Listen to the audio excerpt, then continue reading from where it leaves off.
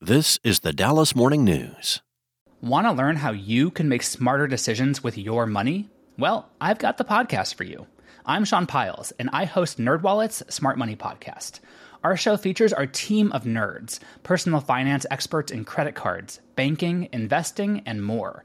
And they'll help you make the most of your money while cutting through the clutter and misinformation in today's world of personal finance.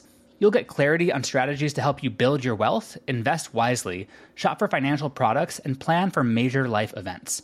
Listen to NerdWallet's Smart Money Podcast wherever you get your podcasts. Hello, everybody. Welcome into SportsDay Insider, presented by the Dallas Morning News. I am Kevin Sherrington, joined by my old pals David Moore and Evan Grant. Fellas, y'all staying dry? Yes, because I'm not leaving the house. Yes, because I'm staying indoors at the moment watching it rain. Well, that's good.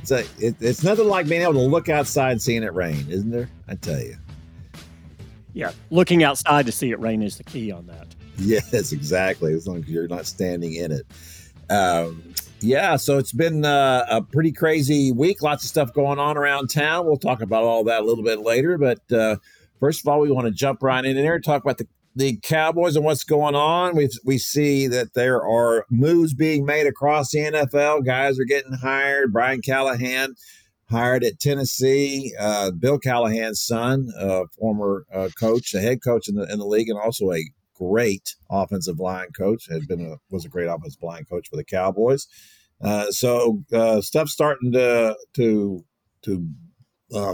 get bolted down in some of these organizations. The Eagles have fired 2 coaches. They will now have, going into next year, their 3rd year in a row of different defensive and offensive coordinators, David.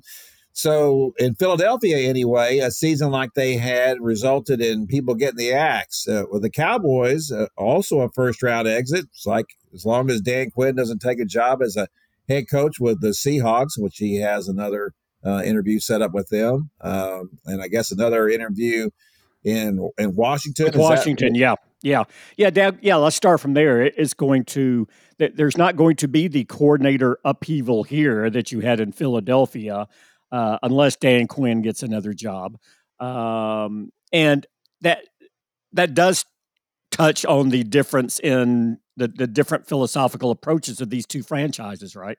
Let's carry it all the way back to Philadelphia with Carson Wentz. Wasn't working out here. Let's move on, even though we don't have, let's keep it going. This isn't going to work, so let's go here.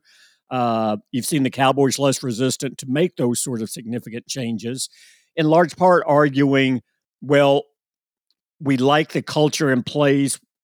That continuity is going to give us a better chance to advance than chaos or upheaval at some point. You could make a move, but do you take a step back before you take 2 steps forward?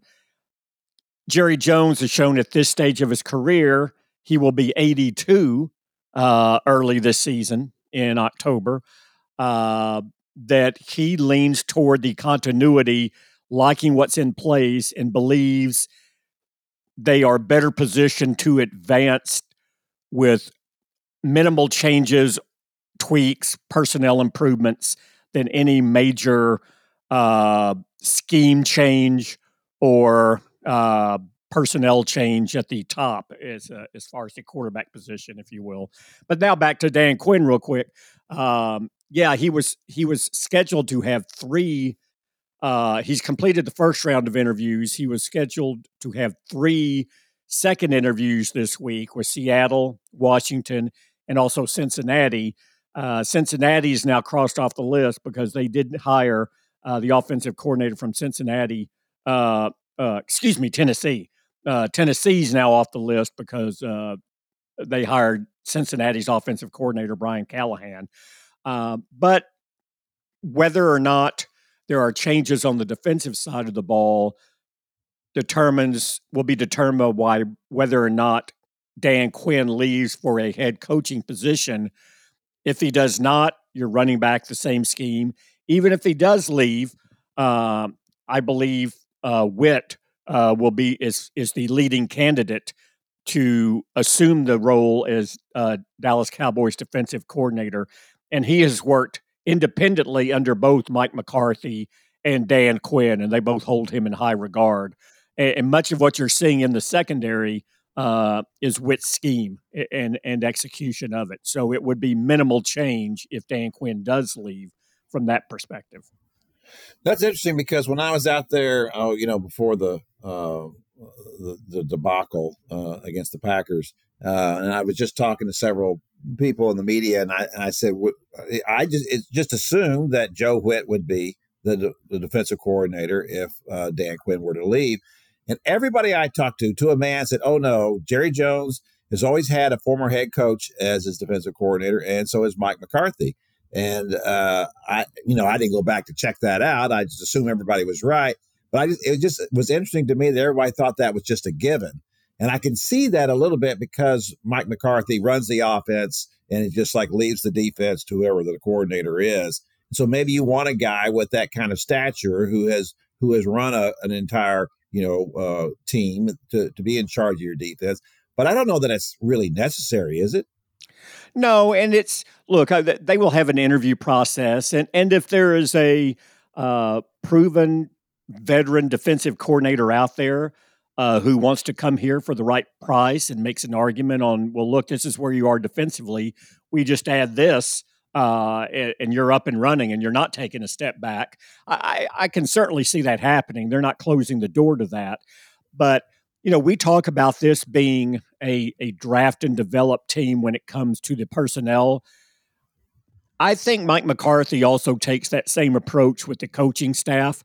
And, it takes a while to get your coaching staff where you want it, because when you get the opportunity to be a head coach, a lot of the people you'd want to bring in from the start are still under contract and they can't make lateral moves, so you can't get them.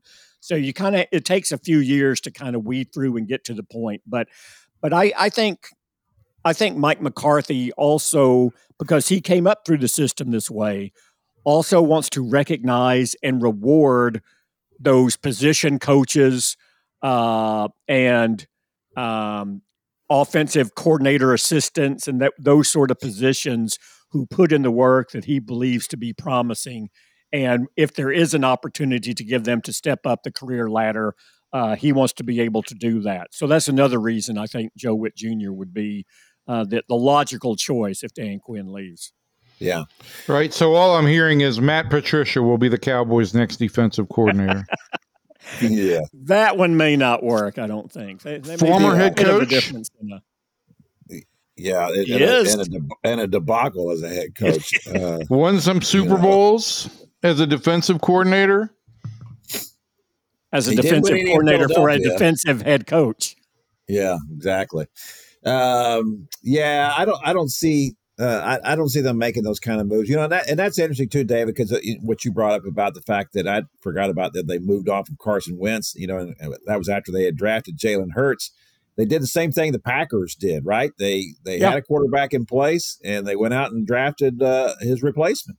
Look what the Packers did with all that dead money on the cap this year. They beat the Cowboys, and now people are very intrigued by what their future could be. Well, and all the draft picks they got in compensation for trading Aaron Rodgers. Now if the Cowboys try to trade Dak Prescott, they're not going to get that kind of return, obviously. At some point, David, I wanted to talk to you when we get a little better sense of what they can do with Dak's contract about. Yeah, that's an entire segment in and of itself to break that down and what they should do, what their options are. Yeah, let's do that in the coming weeks, because there's a lot. And we've buried the lead here. We really have. Well, we always do. So what's your point? That's a good point. But since we last recorded since we last recorded. Where are you from? Are you from Philly? The Cowboys did make a decision to keep the head coach, and you guys haven't weighed in on it except for the copious amounts of copy you've written in print. Well, that seemed like such a long time ago. I don't know. I just want to move on from that. Things move fast in today's world. That's true. Yeah, he is back. We're not surprised by that, though. I didn't see that there was any way that Jerry was going to fire Mike McCarthy. Because of the relationship that he had fostered with Dak Prescott, who had one of his best years. I just felt like, and then Dak, all the things that Dak said about him. Dave, we didn't really talk about this because I can remember back in the day when guys would be going over the head of the head coach and going straight to Jerry Jones and complaining about things, and then that's what Jerry was making moves. I don't think any of that was happening now. I don't get the sense that anybody was going to Jerry and complaining about Mike McCarthy. No, it's just the brothers of all the key players doing it in social media. Yeah, there's no need to go. Yeah, and the mothers, right? We had CeeDee Lamb's mother complaining about Dak. I mean, what the heck? Listen, the feuds on social media are just kind of getting out of control. Mothers, Jay Gruden and Robert Griffin going at one another. RG3, years later, decades later. It's just ridiculous. But listen, I got the sense, David, from everything that you wrote and what you talked about last week, I got the sense that you felt McCarthy should come back. Kevin, even though we all know that what you've written and said is that you aren't surprised by this, I got the impression reading between the lines that you thought a change should have been made. Did you think a change should have been made? I think if you make a change, then you're changing everything. You're breaking it all down, or at least you're risking that possibility. Because, look, as we said earlier, at some point we're going to have to deal with Dak's contract here and talk about all that and the cap hit and everything that's involved with it. If you get rid of Mike McCarthy, you may have to make a decision on Dak Prescott as well. And are you really prepared to do that and to have to break everything down? Jerry's not going to do that at 82. So my problem with Mike McCarthy is that we had all these players talk about how much they loved him, and I'm wondering if shouldn't they just fear him a little bit? I mean, I know this is not the old days of football when we had the asthma field and all that kind of stuff, and I'm not saying I want anybody to go back to that, but I also felt like that this is a team and an organization that every year, is right up there in the top 10 in penalties. And it doesn't seem to be any accountability here for a lot of that kind of stuff. I'd rather, instead of you be loved, I'd rather you be respected and feared. And I don't know that Mike McCarthy is kind of getting that kind of response from his team. So, I'd like to know who it was you had in mind to replace him with. If there was somebody out there that was an obvious choice, like, and this was the year, right? You had Bill Belichick, you had Jim Harbaugh, you had Mike Vrabel. I was on record as saying I like Mike Vrabel. I think that he's that kind of coach. I think he went a long way without a quarterback there in Tennessee, and I don't think that's any mark of shame to be fired by somebody from the Bud Adams family tree.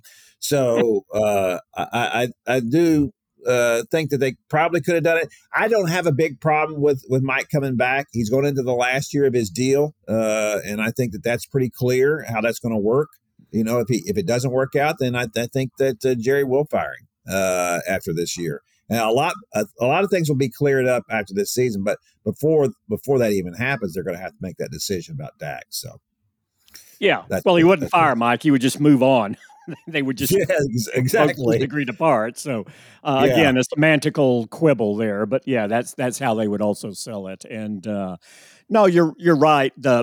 I maintained last week that Mike McCarthy and Dak Prescott were tied together on this, and while you had to make the decision on Mike McCarthy first because of the time frame, it was really being driven by Dak Prescott. And is he the quarterback of this future? If so, for how long? How do you go forward with him with his cap hit next year? Again, we'll explore all that later because the organization is still working through all that as well.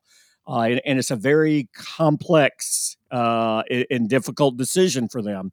But back to McCarthy, yeah, he doesn't fit that the old school. Even though he's an old school coach, he doesn't fit the fear of God, strike the fear of God in the players, right? And he doesn't interact with them that way. He's adapted. Now, he's stubborn and has been, and he still is, but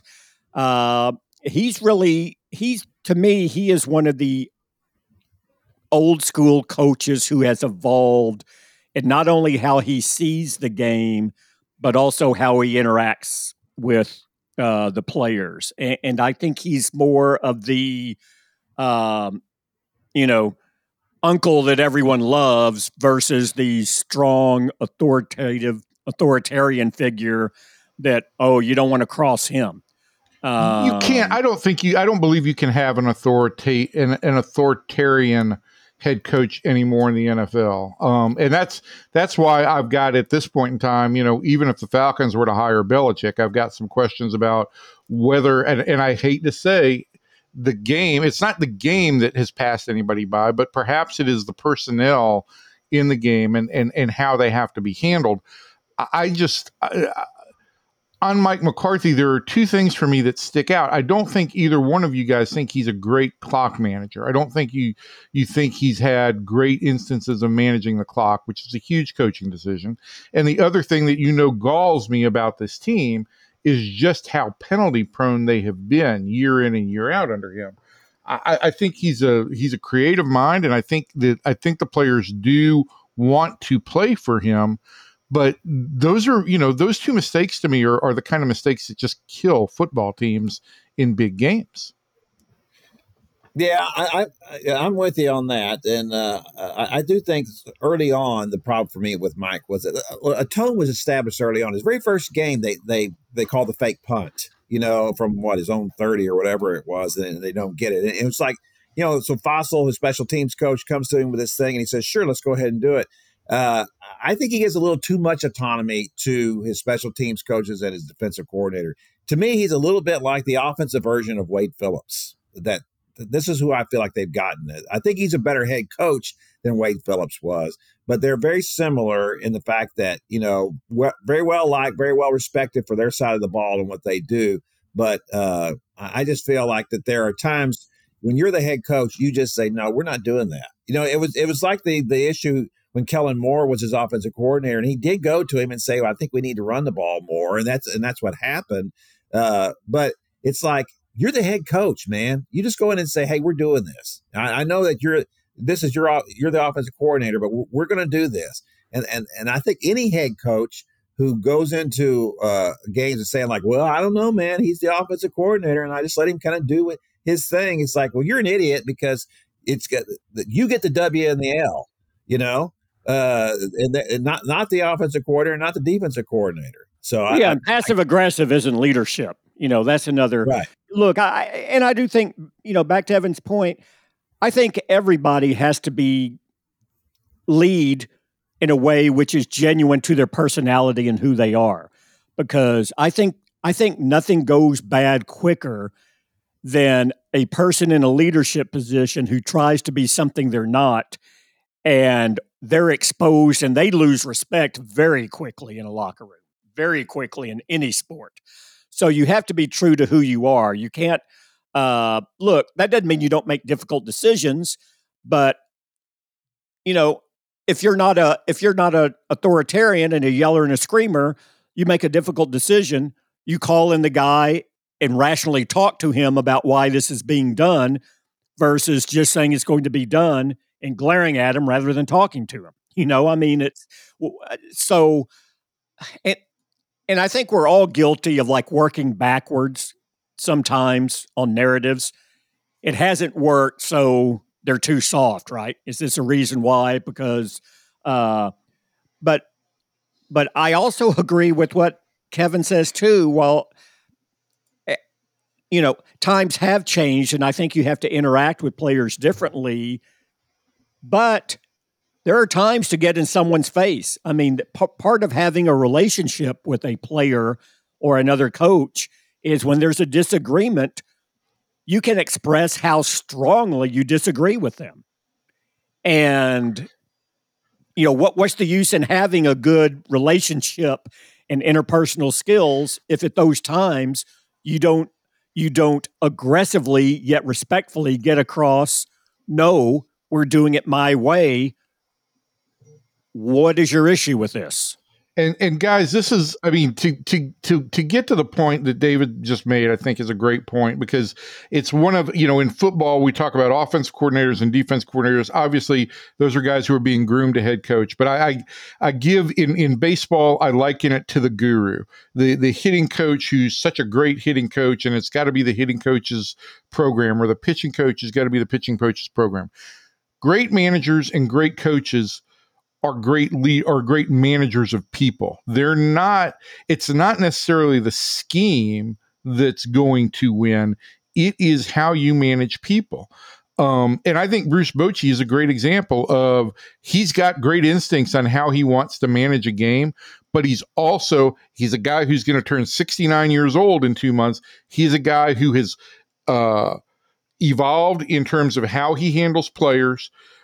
But when he needs to, he can be forceful, and it's not, there's nothing inauthentic about it. There's nothing super tough guy about it, but it is an art. And it's why there are so few of those guys. I mean, to me, and maybe it is Patrick Mahomes, but Andy Reid is for me, the epitome of what that is in the NFL. This is a guy who finds a way to both drive his team and also appears to have a little bit of fun with his club. And there's a fine line there. And I think that, it doesn't mean that Mike McCarthy's a bad coach because he's maybe not 100% efficient in that regard, but I do think that is the one thing he's lacking, that balance to be able to be an all-time great type of head coach.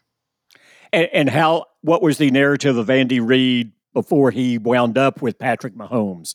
That he's a good coach, he's a creative coach, but maybe he doesn't drive him hard enough. He just doesn't have that edge. Patrick Mahomes helped give him an edge because they won.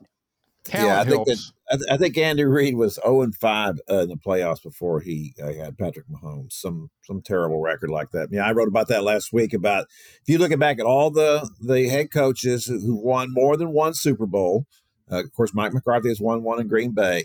The number of guys who won with multiple coaches, multiple quarterbacks, was one. Joe Gibbs had 4 different quarterbacks. He had 2 in 1 year, the year that Doug Williams won the Super Bowl, and Jay Schroeder was the quarterback all year long.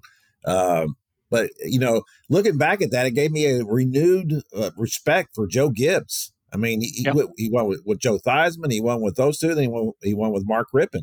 3 completely different kinds of quarterbacks. He won 3 Super Bowls with those guys.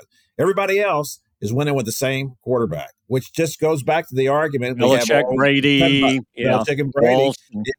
Who is it? Well, that's true with everybody. Everybody who's ever won basically won multiple Super Bowls and been considered just a legend. Tom Landry, the 2 Super Bowls were both with Roger Staubach, right? And I don't think anybody, for all the genius of Tom Landry, no one would call it genius the way he handled those quarterbacks back then. Remember when he was alternating plays with Craig Morton and Roger Staubach?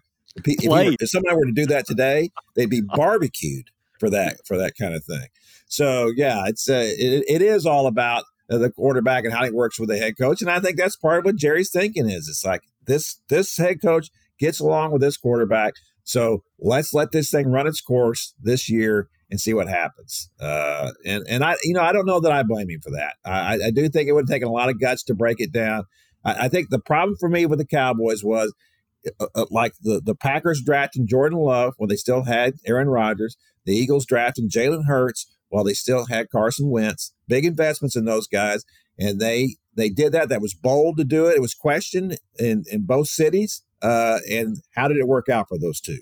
So if Jerry had a plan in place that had allowed him to do that kind of thing, and where he had an alternative, then he could make this kind of call. But he never has that. That's been the issue with Jerry.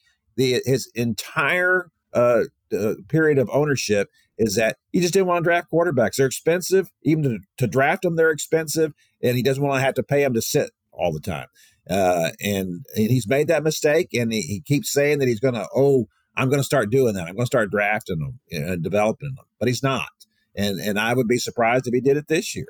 So he went out and traded for Trey Lance. I mean, he was a first round pick. So I would assume that's going to be your developmental guy this offseason. I would guess so too, but you always got to feel bad about the fact that the 49ers are pretty smart. They built a pretty good roster, and if the 49ers gave up on this guy, then what are you seeing in him that they did? And that's not to say that they can't make a mistake, but their track record's pretty dang good. They're seeing first rounder by his name. That's what they're seeing. Well, that's right, and that the Cowboys do have that, and a lot of teams do, a lot of organizations do. But anytime a former first rounder gets released, Cowboys pounce. In the Cowboys' mind, they gave up a 4th round pick for a 1st round talent. Yes. So right. Are we better served to try to develop this guy than to take a guy in the 3rd or 4th round in 2024? And I think their argument for this year, since he's in-house, since they gave up a 4th round pick, is, well, yes, we do have a guy we like. Let's see if we can develop him. Yeah. So, and of course, we have no idea what that's really like, David. I don't know how much you've ever got to see him in practice. Hey, I know you wanted to talk about the draft, but, we had the whole public flogging of this team. We're only 10 days removed. You got to publicly flog them for at least another couple of weeks. Absolutely. I'm Fans have to work flogging. through their 5 stages of grief. We're only about 1 stage in. So, I mean, we got, I'm to actual flogging. I think that we should have Jerry in stocks out there. Well, people get to come by and take their throw shot rotten at vegetables at them like they used to, just for the cabbages. Exactly. Those were the days. And listen, we're considering stages of grief. I mean, it's year 28 of the same kind of stage, right? Of Jerry needing accountability. But I agree with both of you guys when it comes to McCarthy, right? You could make an emotional decision here and because of an embarrassing loss and pull the plug, or you could say you've invested this amount of time. I'm not going to do the easy thing and what a bunch of fans want me to do and try and do what I think is in the best interest of this team being successful. And that is probably staying with the combination they've got right now.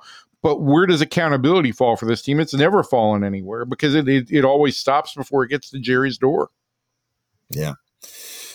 Well, we got on the good news side here, Darren Woodson, the last great safety the Cowboys had. How long has Darren been gone now, David? Been a minute. You're going to force me to look that up.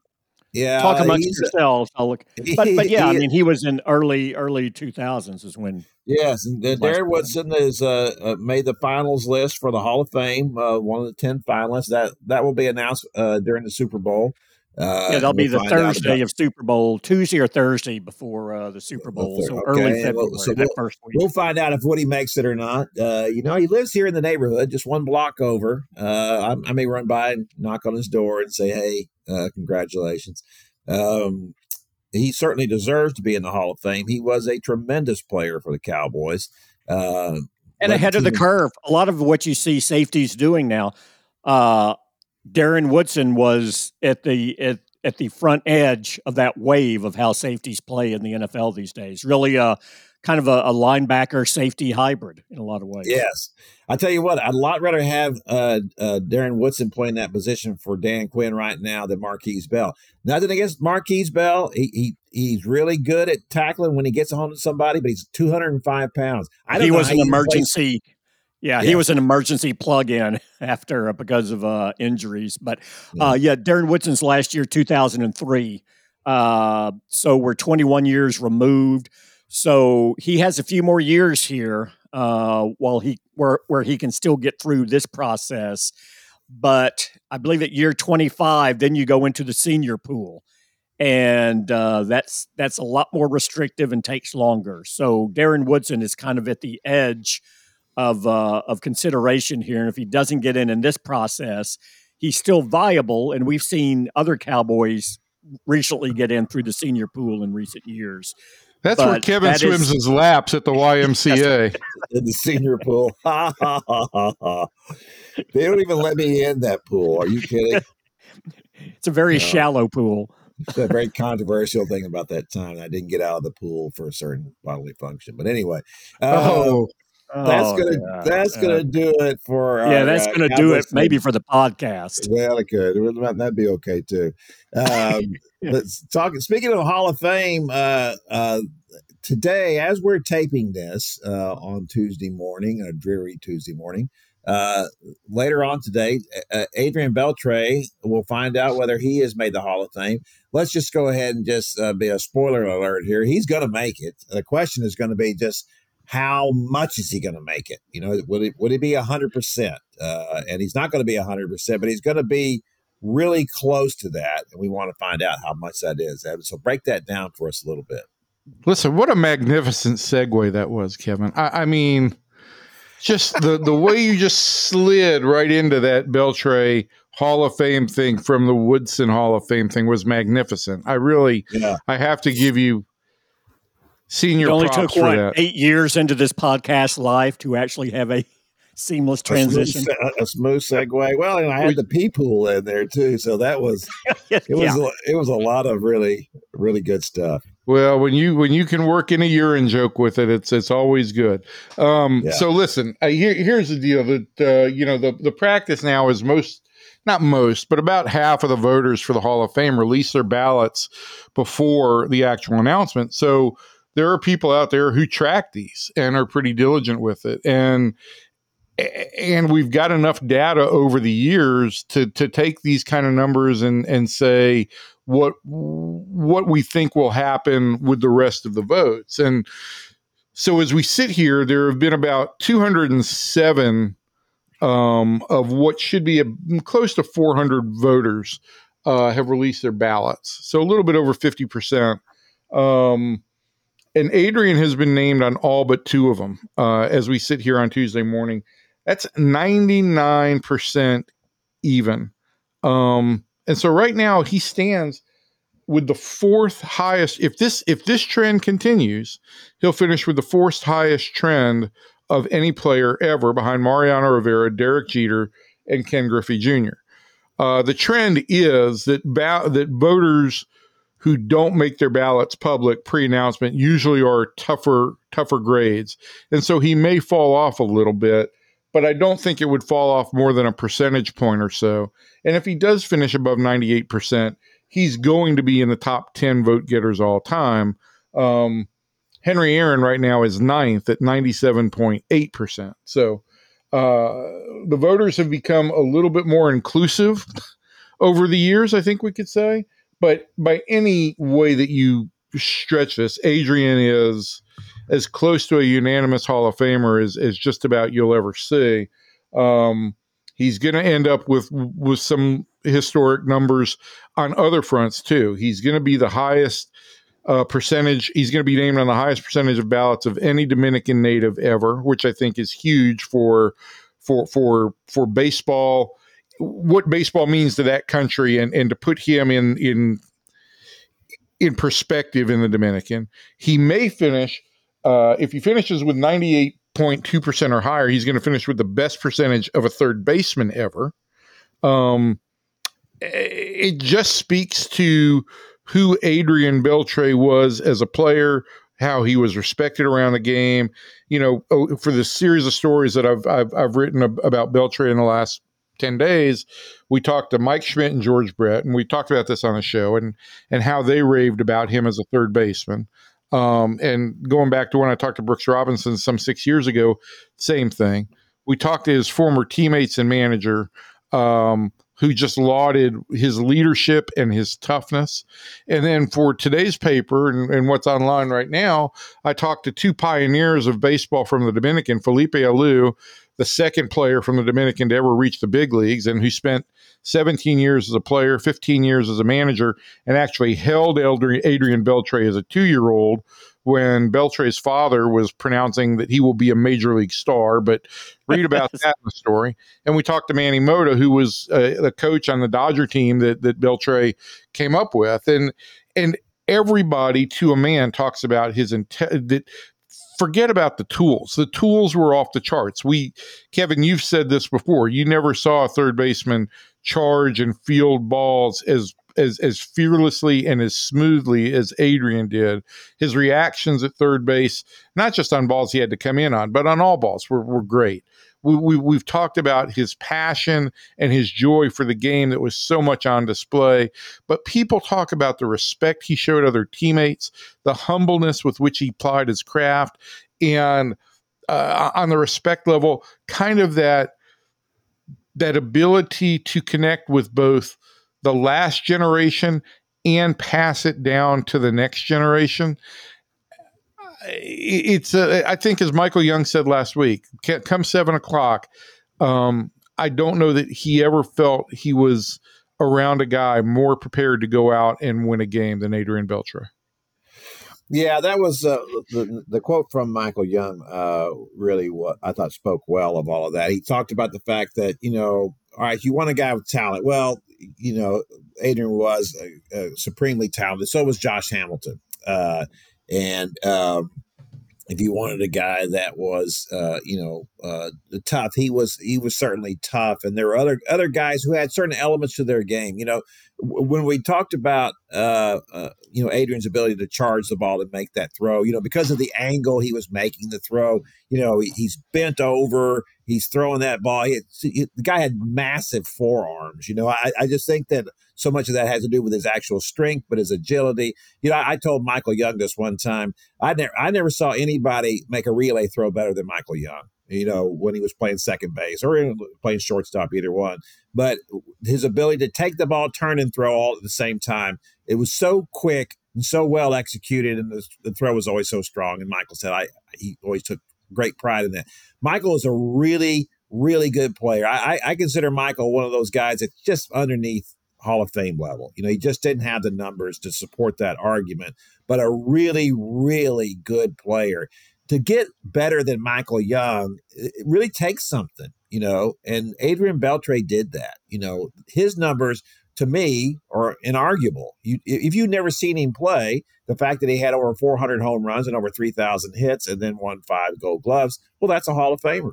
I mean, what's the argument? I don't care when he did it, whatever. If you've never seen him play.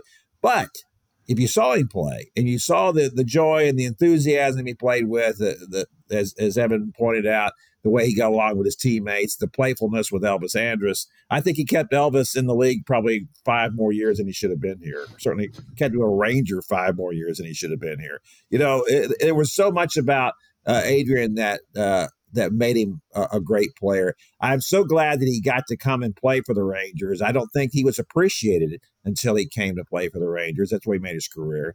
And when he goes into the Hall of Fame, I would like to see the fact that Texas Ranger logo, that T on his cap. So, Evan, that is one thing we don't know though yet, right? What's going to be on that cap? Well, yeah, we don't know. And I mean, there is some degree of a question because he came up with the Dodgers and he spent almost as many games with the Dodgers as he did with the Rangers. But he played the most number of games as a major leaguer with the Rangers, 1,098. Listen, he still lives in California. When the Dodgers did their legend of the Dodger legend, which is their Ring of Honor, their Hall of Fame, last year, and they inducted Manny Mota, Beltre showed up to bring Mota a restored version of the bicycle that Mota used to drive or ride around Dodger Town and Vero Beach. So he's still close with the Dodgers.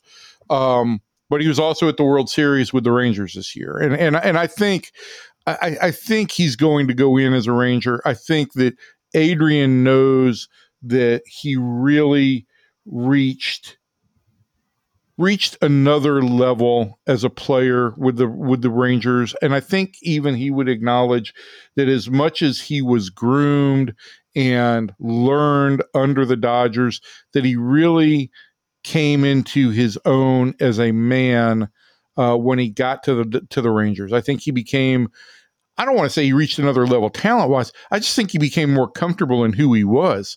We really saw the full picture of Adrian Beltre. So I think Beltre's choices are, you can either go into the Hall of Fame now with the team with which you played the most number of games on your hat, or if you played for multiple teams and there's no clear majority, you can choose to go in with no emblem. And I just feel like Adrian is going to go in with a Ranger T on his cap. And if he does, he'll be the third player with a Ranger T on his cap. Nolan Ryan, obviously, who quite frankly probably should have gone in as an Astro or an Angel, but did finish his career here. And I believe that his eventual Hall of Fame plaque was the cap that would be on his Hall of Fame plaque was a point of negotiation. And obviously Pudge Rodriguez. Has that impacted guys going forward and what the policy, official or unofficial policy is with the Hall I of think Fame? in some ways it did. I think there were some cases where it even became a negotiation point in guys' contracts who were going to end up playing less than Nolan ended up playing in Texas. Nolan signed a 1-year contract, but ended up staying 4 years here. But I think teams had held that out. I want to say that the Rays tried to hold that out to Wade Boggs when they signed him. And I think that may have been when the Hall of Fame kind of stepped in. And Boggs has a Red Sox logo on his hat and went in as a Red Sox and still works for the Red Sox. But yeah, I think that that the Hall of Fame did kind of step in at some point in time and say, no, we're not going to let you just choose on a whim what team you want to go in as. And I think, I wish I had all the Hall of Fame plaques in front of me, but I think Andre Dawson right now may have no logo on his cap because I think he wanted to go in as a Cub, and the it would only dictate him going in as an Expo or no logo. Yeah, it does seem a little unseemly to have the Hall of Fame used as a bargaining chip or a way to lash out at an organization you didn't like, after the fact. I mean, that shouldn't be associated with anyone's bust in the Hall of Fame. It's an interesting point because even Pudge, who is the third, Pudge Rodriguez, the third Ranger, if Adrian gets in, which he is going to get in. So, and there was no question about that, except for the fact that he won a World Series with somebody else. And so I think that you could see it maybe becoming an issue a little bit, but I don't know how many cases over the course of history have players, Hall of Fame caliber players, has been a question of which club do you really identify with? I mean, Nolan was one of those because he was great and did great things with several different organizations. Never won with any of them. Never won a World Series with any of them. So it wasn't like you could really pinpoint a place for him like that.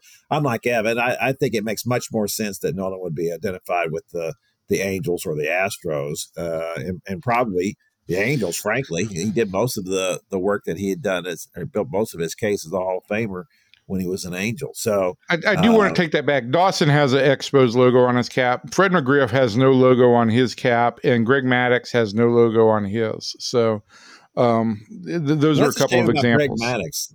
That's a shame about Greg Maddux. He should have a Cubs cap on. I'm assuming, Evan, do you have this at your disposal there? Do we know? I'm assuming the Yankees have the most Hall of Famers all time. Do we know how the list breaks down? No, I don't have them team by team and on what logos they're on. But the Yankees have by far the most. Yeah, just like they have the most World Series titles, which has probably an undue influence on whether you make the Hall of Fame or not. It's like the old argument about the 70s Steelers and 70s Cowboys. There's so many more Steelers from that era in the Hall of Fame than there are Cowboys. And the thinking is that, well, it's because the Steelers won more Super Bowls in the 70s than the Cowboys did. And I think that does have an influence sometimes on voters and what they think about a player, which I don't always think is a fair thing to say. I don't know how you can always a great player on a bad team, especially on a bad baseball team. How much influence is he going to have on the winning? I mean, I was never a big A-Rod fan, but how was he going to make the Rangers into winners? When he was here, he did everything he was supposed to do as a player. So I don't really get that argument very much. You guys got no thoughts about that? I have no thoughts on that. I mean, I will just say this. The cap thing is an important designation. More so, I think more for the fans than the players. Fans, my experiences in being at the Hall of Fame, I was there for Pudge's induction ceremony. Tim Raines was inducted at that point in time too. And to see people who show up, I believe, and Bagwell was in that class, to see people show up and representing the team that those guys that they felt like they played for. There were so many Expos fans wearing Raines jerseys, and obviously Astro fans showed up probably in bigger numbers than they ever had. It was it gave me insight. The designation on the plaque means a lot to fans, and it'll mean a lot to Ranger fans if Adrian Beltre goes in as a Texas Ranger. Well, for sure. I think it kind of, look, it's everything they said about Nolan Ryan when they signed him, right? Tom Grieve. Tom has always said it gave us credibility to sign Nolan Ryan, a Hall of Famer played here. And that's what fans feel like. It's like, oh, this makes you credible if you've got that kind of thing. Just like winning the World Series gives you credibility, makes you a viable topic. I mean, even now when I see things about the Rangers and people talking about being world champions, it's still hard for me to believe. When they talk about the Rangers are the reigning world champions, that really hasn't settled in on me yet. I don't know what it will. That finally is like becomes a given, maybe never. But it certainly does seem odd now. And I think it's the same thing with fans. When they see the players that they love and they're enshrined like that, it kind of validates it. It kind of makes it feel like, I believed in this guy, I believed in this team, and it really, and I wasn't wrong. It wasn't just me being a goofball fan. Really was right about this. This guy really was great. This team really was great. So, all right, well, let's go. Let's move over now and talk a little bit about the Mavericks and where they're going right now. I spent Monday night with about a tenth of the Slovenian population in a suite at American Airlines Center. It was I Feel Slovenia night. I've always been a little uncomfortable with this title, the I Feel Slovenia thing. It's the way they have it set up is the way they promote this is that Slovenia is the only nation in the world with love in its title. And I don't know that was actually something that they were thinking of when they came up with the name in the first place. But anyway, that's what it's basically what they're saying is I feel love, so I feel Slovenia. So that's the way they're targeting all that. So the ambassador was there, the ambassador to the U.S. from Slovenia. So I got to sit down and talk with him a little bit. He was a real character. They told some funny stories, and they're obviously very proud of Luka Doncic and what he's done. Unfortunately, Luka did not reward them with a great game Monday night. It looked great by the numbers, at least if you just look without looking at how many times it took him to get those numbers. 33 points, I think 13 assists and 18 rebounds. That's, as David Moore is pointing out, that's a Russell Westbrook kind of line. And, of course, we saw exactly what that did for Russell Westbrook and the number of titles that he won. It doesn't mean anything if you're not getting enough support otherwise. The Celtics, of course, are a really good team. They were playing last night without Kristaps Porzingis, who's having a really good year for the Celtics as their third wheel behind Jaylen Brown and Jason Tatum. And they are really good. And they lost Grant Williams, who's now playing for the Mavericks, and they're still really good. So, David, the thing that was kind of a little bit, I don't want to say disheartening for me, but it was a little stunning to hear Luka say, well, they're the number one team in the NBA, so we lost to them, and hats off to them. And it just felt like defeat to me. This Mavericks franchise has got one of the best players on the planet playing for it. He's been here for a little while now, and you would think they'd be a little bit closer to unseating a team like the Boston Celtics. You would expect that anyway, and yet here they are just feeling like, well, we came close. They didn't even have Porzingis, who couldn't play here, couldn't match him up with Luka. It just didn't work. Maybe he's had a little bit of a reset as the fact that he's the third wheel with the Celtics, and he had a hard time being the second wheel here, at least ego-wise. So maybe things have changed that much. But it's still disappointing, isn't it? Well, yeah. To me, how erratic this team has been this year. And I think that's just because they're not a solid defensive team. The year they went to the Western Conference Finals, they had deficiencies in that team as well, but they had a defensive tenacity and system in place that allowed them, when they weren't hitting their shots, when they weren't as efficient on the offensive side of the ball, they were still in games and had a chance to win games. You really haven't seen that since then. And it's difficult. And yeah, I mean, the problem is you play so many games in basketball and in hockey and in Major League Baseball that if you go 2 or 3 seasons and find yourself in the same position, even with the personnel changes, even with everything else going on, because you have so many games and you have to get ready to play the next day, teams can settle into a mindset of accepting their lot, right?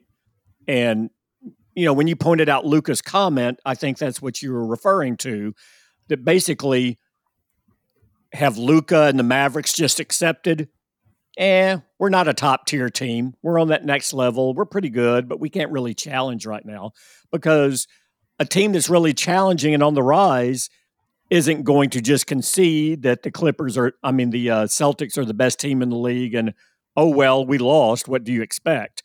They're going to say, no, we're better than them if we just hadn't done this at the end or we hadn't done that. And you're not hearing that kind of fight. Now, it's a long season. Things can change. I get all that. But just the mental approach to getting through such a long season, the danger is if you kind of accept and start to view yourself as, we're a nice team. If we got hot, we could make some noise. That is far different from a team with expectations of, no, we should be right there regardless of what happens. And that edge and that competitive fire makes a difference. And if your best player, hands down, doesn't have that competitive fire, the rest of the team picks up on that, and they're probably not going to have it either, because, you can be the second or third best player on the team. If you have that fire and you're not playing well and you don't have the game to say anything about it, your teammates just shrug. They admire you, but they just shrug because you can't make a difference. That fire has to come from the players, especially in the NBA, that make a difference. And and again, just the whole idea, like you said, and I will say this, though, Luka also acknowledged that triple-double was not a good one, that he didn't play well.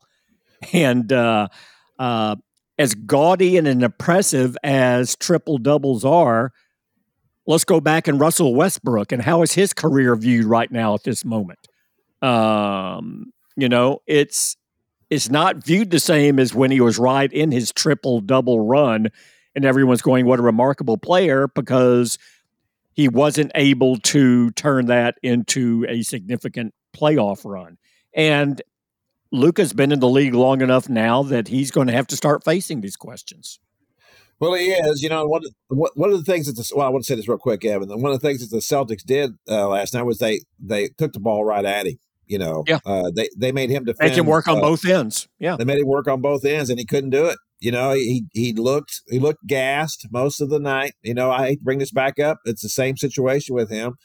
Don't think he's in great shape. He was in better shape to start this season than he has been in the past, but he's still not in great shape for a great player. I would, if you look at other people and their work ethic, and you look at a LeBron James and how long he's been in this league and how long he's played at the level he's played at, he's in tremendous physical condition. I don't think we could ever say that about Luka. He's never been in tremendous physical condition the entire time he's been here, and he's just gotten away with it because he's young. And I'm just wondering how long he's going to be able to do that. And he's so productive offensively. Yeah. Yes, absolutely. Because, he takes a beating out there, and there's no question about that because of the way he plays. And that's his style. He's a four-wheel drive player. That's what he is. And when you do that, you have to be able to take care of your body. And I don't know that he's really doing that. It's requiring a lot of him, on offense and defense, and especially if the Celtics are going to do, or if teams are going to do what the Celtics did to him last night. So, Evan, what were you going to say? I was just going to point out that I did a little chart here. Doncic's already got 8 triple doubles of at least 30 points this year. And all time, he's got 3 of the 12 seasons, three of the top 12 seasons for those kinds of games. And I've seen 2 of them this year last night and the game against the Clippers in December, that I just walked away from saying, this was not a great game. And then I looked down at the stats and it's a triple double. And I still wonder if the question is, did he not play a great game, or is the standard that he's created so high that we're judging him a little bit unfairly? Because look, let's face it, even though he shot poorly in both of those games, I mean, he did contribute double digits, both assists and rebounds. So he was playing on both ends of the floor. Or, David, is it just a product that, like, the ball is in the guy's hands all the time, and this offense and this team doesn't move without the ball in his hands? Yeah, I think that's a big part of it. And a lot of times we just look at the stats at the end of the game, especially in a society where, okay, just tell me what happened.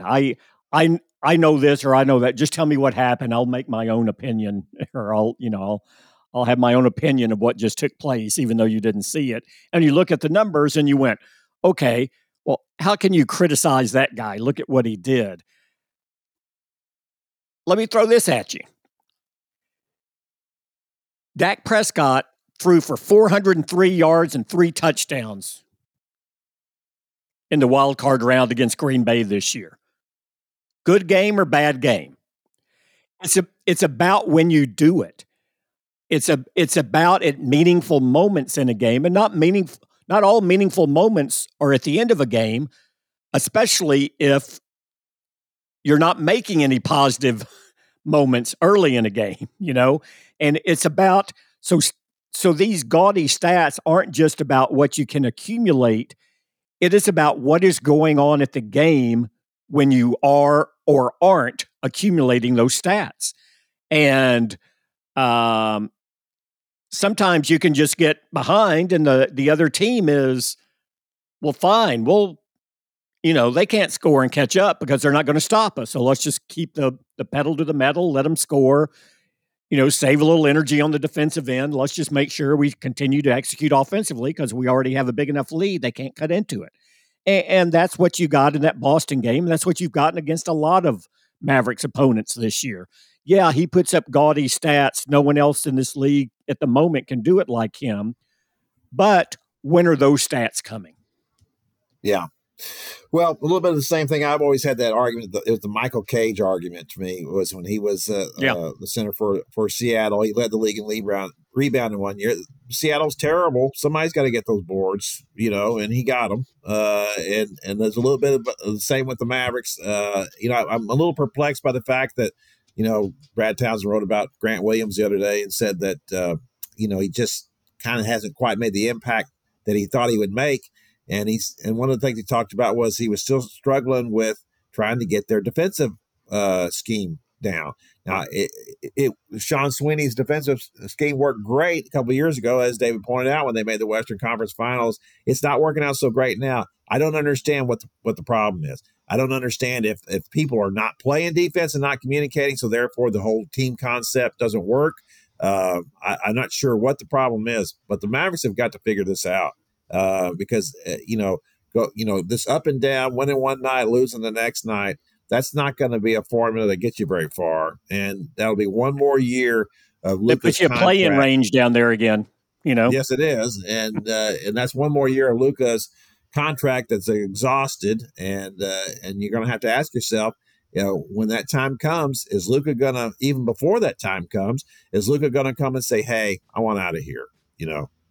This team's not going anywhere, and this organization's not going anywhere, and I don't see the future here. I need you. I need to go someplace else. And so when Miriam Adelson and the Sands Corporation needs to step up right now, is what I hear you saying, Kevin. That's exactly right. Come on, make that deal now. And maybe that's what Mark was thinking. I don't know. I'm still searching for whatever Mark was thinking about that sale. All right, that's going to do it for our podcast this week. We thank you for tuning in. We'll be back next week, in which we will get the final vote tally on Adrian Beltre and find out where he finished. But we're pretty sure. I hope people will find out before then. Yeah. Well, yeah, we hope so, but we'll talk about it. They may find out, but they won't know the inside of it until they listen to this podcast. So from everybody in here to everybody out there, thanks, and we'll see you next time.